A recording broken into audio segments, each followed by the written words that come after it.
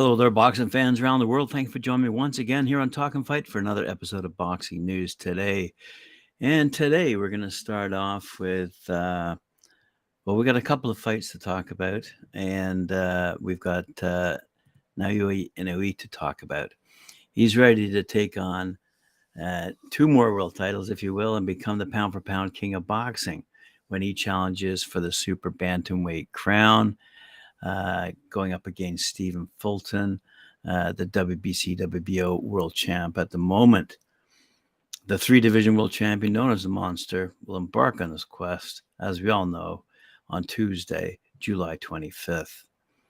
The Fulton-Inoue fight occurs at the Ariake Arena in Tokyo, Japan. Is being shown live on ESPN+, but likely here on the East Coast, probably 4 in the morning.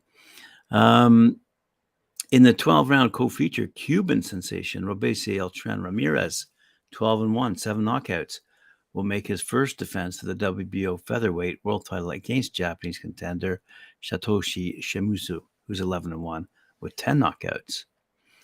So the Fulton, Inoue, Ramirez, Shimizu undercard fights will stream live and exclusively in the U.S. starting, as I said, at 4:30 a.m. Eastern Time, and that would be 1:30 a.m. Pacific Time. Inoue is challenging for a belt for the first time in 5 years. He's confident he can pick up another victory, and a win for Inoue will stop Errol Spence or Terence Crawford from becoming pound-for-pound number one a few days later. He says, coming up to junior featherweight to challenge Stephen Fulton for the title has given me great motivation. I get excited thinking about this fight and how I'll perform. I've been watching the film of Fulton, and I think he's a very intelligent fighter. I haven't been a challenger in 5 years, and this has heightened my motivation as well. I think I'll be able to perform better than before. And on the very delays that have occurred, he goes, due to my injury, the fight had to be rescheduled for the 25th, but I feel grateful for the cooperation of everyone involved in the promotion and Team Fulton to make this happen. Right on. In other news related, there was a bit of a hand wrap dispute at the press conference. I don't know if you saw that or not. The press conference for that forthcoming WBC WBO 122-pound title bout between Fulton and Inoue took place a couple of days ago on Saturday in Yokohama, Japan. And there happened a controversy on hand wrapping caused by Fulton's eloquent trainer, Wahid Rahim. He talked along, but people there couldn't fully understand what he wanted to say. When questioned, Rahim claimed that Inoue's hand wrapping should be properly done with fair supervision. Naya coolly replied, I fought 24 times, all fair and square. They seem a little too nervous and sensitive, and they need not worry about the fairness of this bout. Hideyuki Oshii, World X-Champ, and Inoue's manager, promoter, looked frustrated by his comment and said, Naoya engaged in 19 world title bouts, and there were definitely no problems happening. The defending champ Fulton confidently said, I'd like to fight intelligently and enjoy fighting. I wouldn't accept nothing but my victory. The challenger Inoue said, this time I am the challenger, which greatly motivates me. I believe Fulton is the best and strongest in the super bantamweight class, and if I beat him, I'll be able to prove I am the best. I hope so. So Monster Inoue was presented with a prestigious WBO super belt for his previous unification of the four bodies bantamweight belts by WBO President Paco Valcarcel. WBO featherweight titleist Robeisy Ramirez said, I don't have much information on the challenger Shimizu, but I think he's one of those Japanese fighters who will battle with heart. I've prepared well for that. Shimizu, for his part, 37 years of age, by the way, said, for me, this is as important a fight as I boxed in the Olympic Games in London against Luke Campbell. I believe that would have been 2012. I know Ramirez is very fast and skillful, but I'd like to utilize my style and show my best. And this show will be presented by Ohashi Promotions. Good for them. All righty, let's move along to the big controversy that's happened a few days ago, and that would be George Kombosos. He believes he deserves his 12-round majority decision over IBO lightweight world champion Maxi Hughes. when they fought on Saturday. And he said on Twitter, a close fight is not a robbery. The fundamental problem is that the boxing public didn't view it as a close fight, as many saw it as a lopsided 10-2 or 9-3 win for Hughes, 26-6-2, by the way, 5 knockouts, who schooled Kombosos from start to finish, making him look like a fighter with rudimentary skills.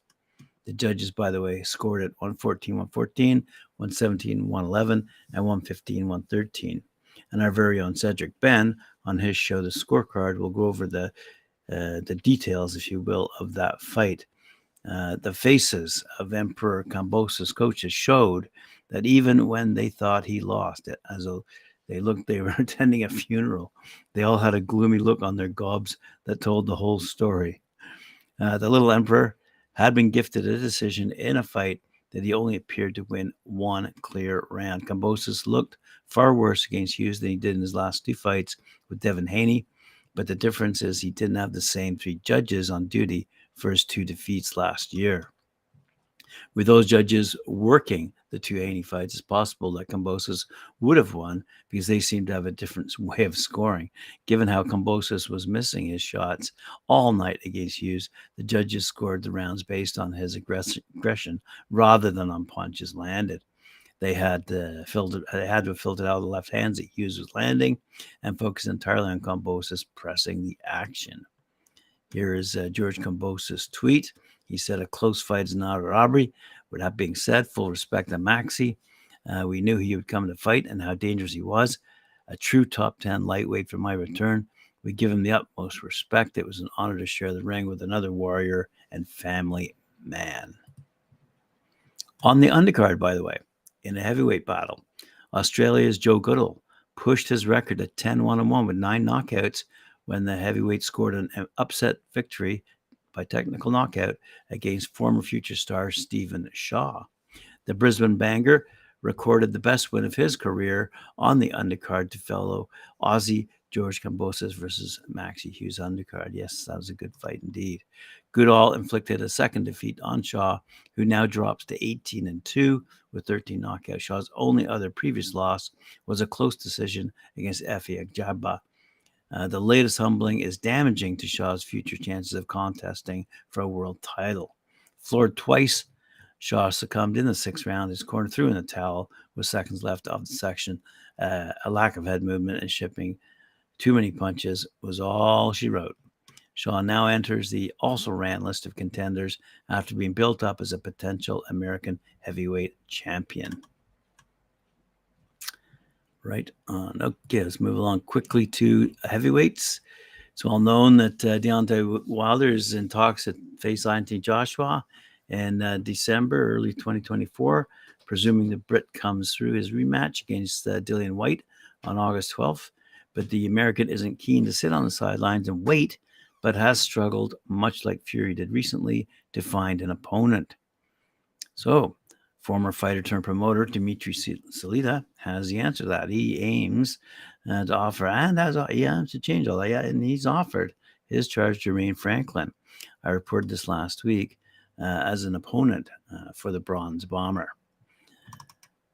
He said, "We're exploring a few different possibilities. I believe that a fight with Franklin and Deontay Wilder makes a lot of sense because he's fought all the top guys and is world class. I don't know what Deontay Wilder has left after those 3 very difficult fights with Tyson Fury. It's something that we're interested in exploring. From what I understand, one day the fight with Andy Ruiz is on, the other day it's off. So it's a very fluid situation." Salida also floated the idea of a fight with Ruiz, Joseph Parker, or a rematch with Dillian Whyte. Despite losing 2 of his last 3, Franklin has impressed by taking both Whyte and Joshua the distance. He got back to winning ways recently in his hometown of Detroit by beating Isaac Munoz Gutierrez over the distance. Good for him. All right. Yes, the opinion of Shakur Stevenson. Let's have a quick look here. Shakur Stevenson and Devin Haney could face off on November 18th in Las Vegas, with the decision hinging on one green light. Haney needs to confirm to the WBC that he intends to defend his lightweight title for the organization to approve Stevenson as the mandatory challenger. A deadline has been set for this week. Stevenson's promoter, Bob Arum, has already earmarked the date and venue for the 2-weight world champion next fight. Haney could get a massive offer to fill the slot on Formula One Grand Prix weekend. All Haney has to do is give one more fight at 135 the green light, and fans can look forward to two of the most exciting young boxers in the world colliding again. It happened recently with Gervonta Davis and Ryan Garcia, a pay-per-view bout that broke records in April. Both men are undefeated and have held world titles at different weight classes. A fight between them would be a highly anticipated clash of styles. A fight between Stevenson and Haney is predicted to be close and competitive. The two boxers have been calling out each other for a fight for some time, but no deal's been made. It is possible that the fight could happen this year, and if it does occur, it'd be one of the biggest fights in boxing and end the year with a bang. In their most recent fights in the 6th round, Stevenson defeated Shuichiro Yoshimi by technical knockout, and Devin Haney, as we all know, defeated Vasily Lomachenko by unanimous decision, but it was a highly contentious fight. Lomachenko wanted a rematch, but Haney moved on quickly. Lomachenko eventually said, I think it never happens with respect to Haney returning to the table, and I think it never happens because I think they're scared. I don't believe so, but I'm sure he's scared. He understands. He lost the fight. His father understands what happened. You and everyone saw what he said. After 9 rounds in the corner, my people are talking about the 12th round that I lost, but I didn't need to win that round. I understand I won the fight. I won a lot of the rounds, but I kept my conditioning. I keep my score and my finished fight. After 12 rounds, I was sure I won this fight. I was very happy. Haney agreeing to face Stevenson after Loma would signal that he intends to take on all comers as the undisputed title holder. Woo! All right, to wrap up today's show, I just want to give a shout out to our friends over at Birmingham, taking place at the Eastside Rooms on Woodcock Street in Birmingham. BCB Promotions is hosting a show this upcoming weekend, a day after the big Spence and Crawford tilt. It's going to be a tournament, winner take all. Among those participating is a young man by the name of Danny Williams. Let's have a quick look here and just see if I've got some other names. Williams first has business to attend in Birmingham, 10 months on from his last pro outing, where he made it 2-0 through a second 4-round point success. Dangerous Danny Wills outpointed Lee Hallett and Christian Navarez in 2022, his pro debut year, after limited experience in the amateur ranks. He has only 13 amateur bouts and containing 7 victories, while coach Tony Chadwick is still training him. So he goes on to make some quotes about how well he's going to do after breaking his thumb, but I don't see any information about who else is fighting. I know it's a winner take all. I believe there's 6,000 pounds on the table, potentially as much as 8,000 pounds.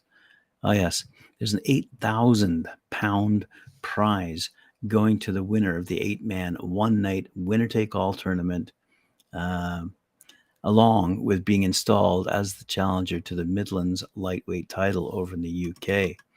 So this fist fight's going to take place, as I said, at the Eastside Rooms in Birmingham. Tickets are available, 40 pounds standard or 75 pounds VIP ringside. You can buy them either directly from the boxers or by visiting myfighttickets.com, and they also might be available on talkinfight.com's website under the tickets available page. Thanks very much for joining me. Appreciate it. Remember to like, share, subscribe, hit that notification bell, and we'll see you later on when I join some of my cohorts on talkinfight.com and their shows, including Knuckle Up and Ring Talk with Lou Eisen.